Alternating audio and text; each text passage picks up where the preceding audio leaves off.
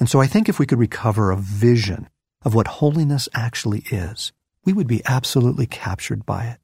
I think we would see it not only as completely desirable, but attainable as well. King David was a man who knew his character flaws.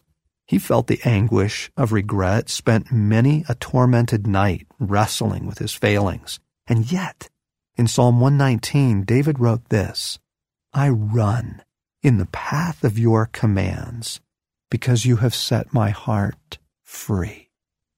Have you ever put those two things together? Freedom of heart and the passionate pursuit of God's commands? The two go hand in hand.